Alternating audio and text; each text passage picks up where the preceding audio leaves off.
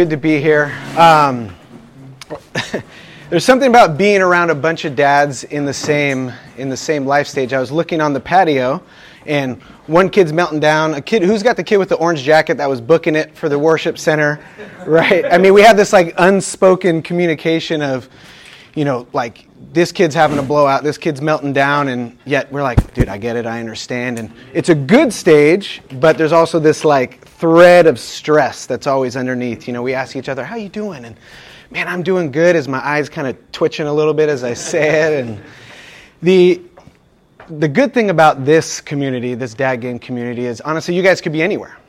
It's Saturday morning, not a whole lot of football on, so those that you are here, it's not as good as during football season, but you're here, so that's good. But honestly, the fact that you're here investing in being a better dad is huge. Culture would tell you completely different, that you don't need to be here, that you should do stuff for yourself. So the fact that you're here is awesome. I mean, if our wives could see us, right? I mean, I'm kind of hoping for bounty points for being here, but that's not really why I'm here. But honestly, being with you guys encourages me, and I've actually missed quite a few of these, and I think that's why Tim had me speak here so I couldn't miss, because he knows. So he knows how much I need something like this. And the truth is, any of you guys could be up here speaking. I mean, with this amount of dads, the amount of pain, wisdom, experience, I mean, it's off the charts.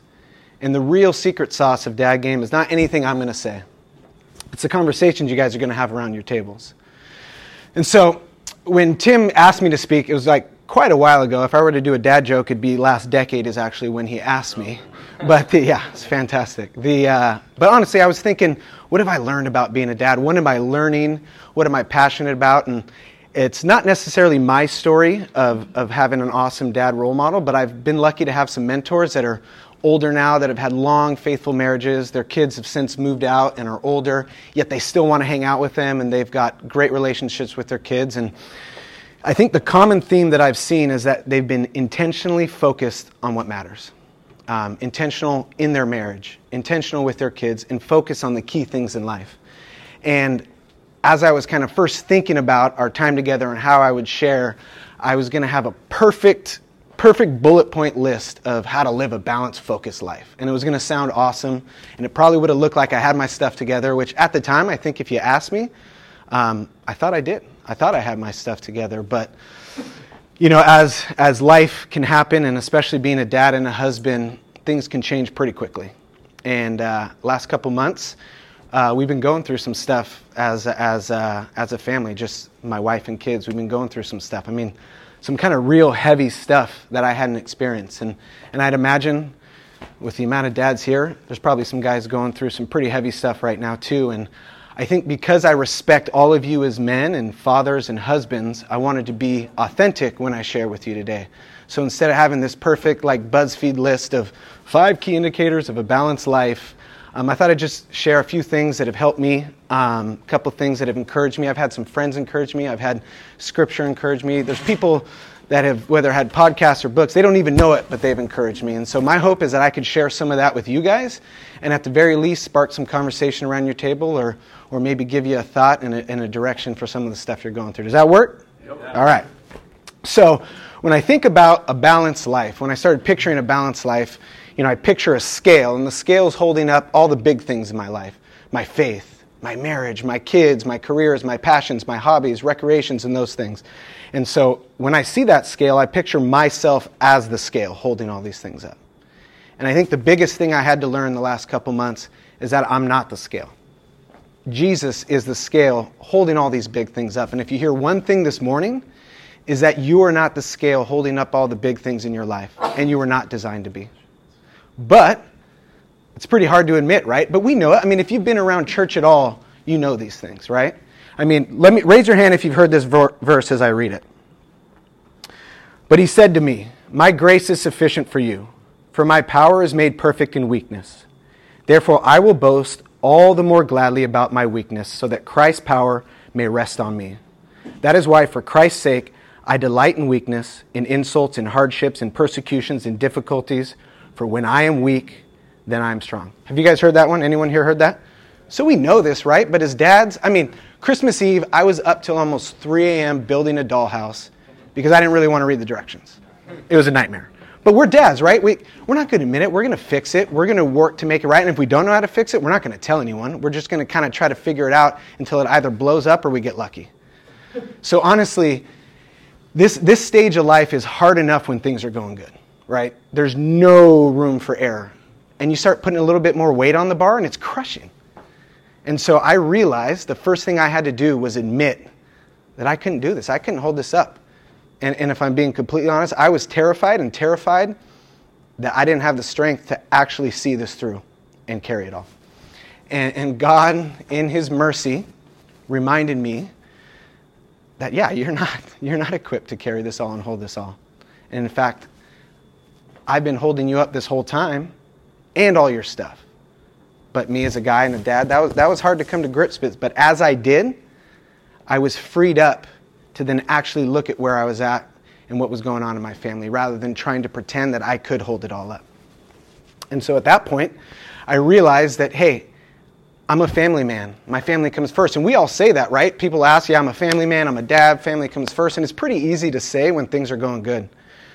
But when things start kind of going sideways or there's some tough stuff to deal with, we realize we have this line of different responsibilities beyond our family that we start have to figuring out, how do we create space to actually be present for our family when they need us? Because it's hard, right? I mean, we have work, we have jobs, we have relationships, we have friends, we have a lot of people that depend on us outside of our family. So how do we actually clarify and create space to love and care for our family? And I think a lot of my friends would say that I've been in a season of no, but the truth is I've actually been in a season of yes. And it's a season of saying yes to things that are important, which then kind of dictate what I say no to. And it comes from this idea that I read in a book. The book was called Essentialism, and the author is Gregory McKeown. And it's this idea that if it's not a for sure yes, then it's a for sure no. If it's not 100% yes, then it's 100% no. And the way that kind of played out in my life is I had to define what was a for sure yes, which meant a lot of these 50% yeses and different maybes, and a lot of them were good stuff, kind of had to become no's. And that was hard to reconcile because I'm a guy, and a lot of these things, my identity is wrapped up in a lot of these things. And you feel like if you're a guy and you start releasing these things, then you're taking some of your identity away. So it kind of plays out like this. My wife and kids, obviously 100% yes. Wife, 100% yes. Kids, 100% yes, 1B, right? I mean, that's going to dictate a lot of other no's. So then I look at, okay, work. Work is yes, it's still a yes. It's still a yes for a couple reasons. If I don't work, don't pay the mortgage, and we don't eat. It's pretty simple. But also there's some people that depend on me in the workplace to keep it together and be committed to my work. At the expense of my family? No, because that is a main yes, and I've defined that, but it's still important. Then it starts getting a little tougher. Ministry has been kind of a big part of my life and a big part of my story. And if I'm being honest, I was good at a lot of things. And actually, I probably got more praise in the ministry space than I got at home being a dad and a husband. And so when you start looking at letting go of some of these feel-good hits of stuff that you're actually doing good, and they are good things, and people are praising you for them, and to say no to them for the stuff that really matters at the end of my life, that was hard to reconcile. But instead of figuring out what I was saying no to, figuring out what I was saying yes to made that a lot easier. And so I had to look at, hey, what has God really placed a burden on me for? And really clarify, what is my yes in the ministry space? What has He called me to in this specific season?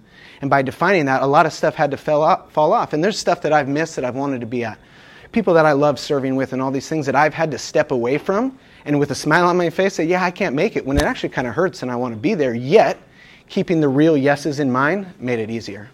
And then it gets even a little murkier, right? Because you have relationships and you have friends and you have different recreations and passions that you have. And how do you define that? Because, I mean, like any sporting event thing that you would invite me to, I'd want to be at. Now, does that mean because it's a good, awesome thing I should be at it? Probably not. Yet, there's been seasons in my life where I would have said yes to it all. It sounds awesome. Let's do it. But I had to define who I wanted to spend my time with. Who was a complete yes to have as a relationships and friends and spending those times with, especially in this season. And seasons are going to change. And even you look at older guys and it looks like they're just living on a sandals resort, right? Their kids are in college and they're living the dream, but they got a different set of problems in that time when they might have to define other yeses. But for me, really setting up what were the key yeses in my life to focus on made it easier to see what the no's were, even if they were some good things. doing good, enjoyable, fun things with friends and people that I liked, I had to say no to, and it hurt. But in this season of focusing on my family and my wife and kids was paramount. And so what that did by defining my yeses, I started creating space to be a better father, be a better husband, be a better boss, be a better friend in these key relationships in my life. And so it reminded me of let me pull it up here. We don't have slides. This is kind of the B team here that you're getting today. So I'm pretty analog here. Let's see. So it reminded me of a quote I read in a book. And the book is actually called Margin by author Richard Swenson. And it goes like this. We must have some room to breathe. We need freedom to think and permission to heal. Our relationships are being starved to death by velocity. No one has the time to listen, let alone love. Our children lay wounded on the ground, run over by our high-speed good intentions. Is God now pro-exhaustion? Doesn't he lead people beside still waters anymore? Who plundered those wide-open spaces of the past, and how can we get them back? There are no fallow lands for our emotions to lie down and rest in.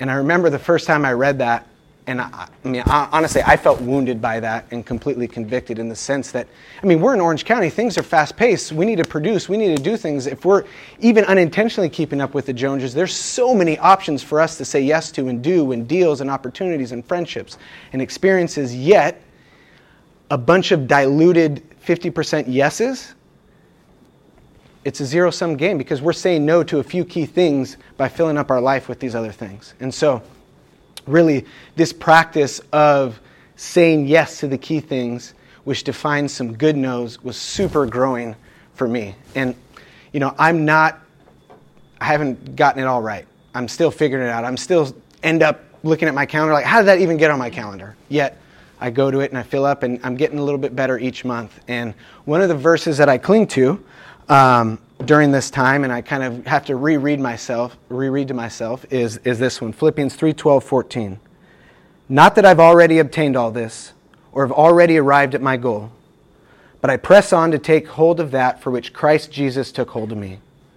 Brothers and sisters, I do not consider myself yet to have taken hold of it, but one thing I do, forgetting what is behind and straining towards what is ahead, I press on towards the goal to win the prize for which God has called me heavenward in Christ Jesus. And so, I'm still a work in progress. I'm still figuring it out. But if at the end of my life, whether it's tomorrow or 60 years from now, I can say, I was a great dad and I was a great husband, that means I focus on the things that were right. And honestly, a lot of decisions will be made because I focus on those things. I'm going to get it wrong along the way. I'm also going to have a lot of fun. This isn't an idea of, like sacrificing and stopping yourself from doing good things. It's about defining what is good. Because as I said before, as guys, it's like if we yield in this area, then we're going to lose some of our manhood and some of our identity by yielding to this. So I got to cling to this as it's important to me. But what I found as I've released these things, that I actually found more freedom to be who God designed me to be, and actually discovered myself more and was able to be a better version of myself because it wasn't cluttered with all these kind of lukewarm yeses, even if they were good things. And so my encouragement to you guys is to start defining what are some of the key things in your life. What are those things that if you didn't have tomorrow, you would do everything you could do to get it back? And so I'm going to close this in prayer, and then I'm going to ask 2 discussion questions for your tables. Thanks, guys. God, thank you so much for this time to be with these dads. Honestly, I'm encouraged to see all of them here, and we could all learn so much from each other. God, I pray that we can look at where you have us and what you have for us, God, and that we would look towards our families as the main thing, God. We pray that you would have just kind mercy on us as we shed some of the things that maybe aren't as important to focus on the good things. God, I pray that these discussions lead to action, God. I pray that the men here come back to their homes as better dads, God. And I thank you for the time to be able to share, God, and I pray that you continue to grow me and make me a better dad. In Jesus' name.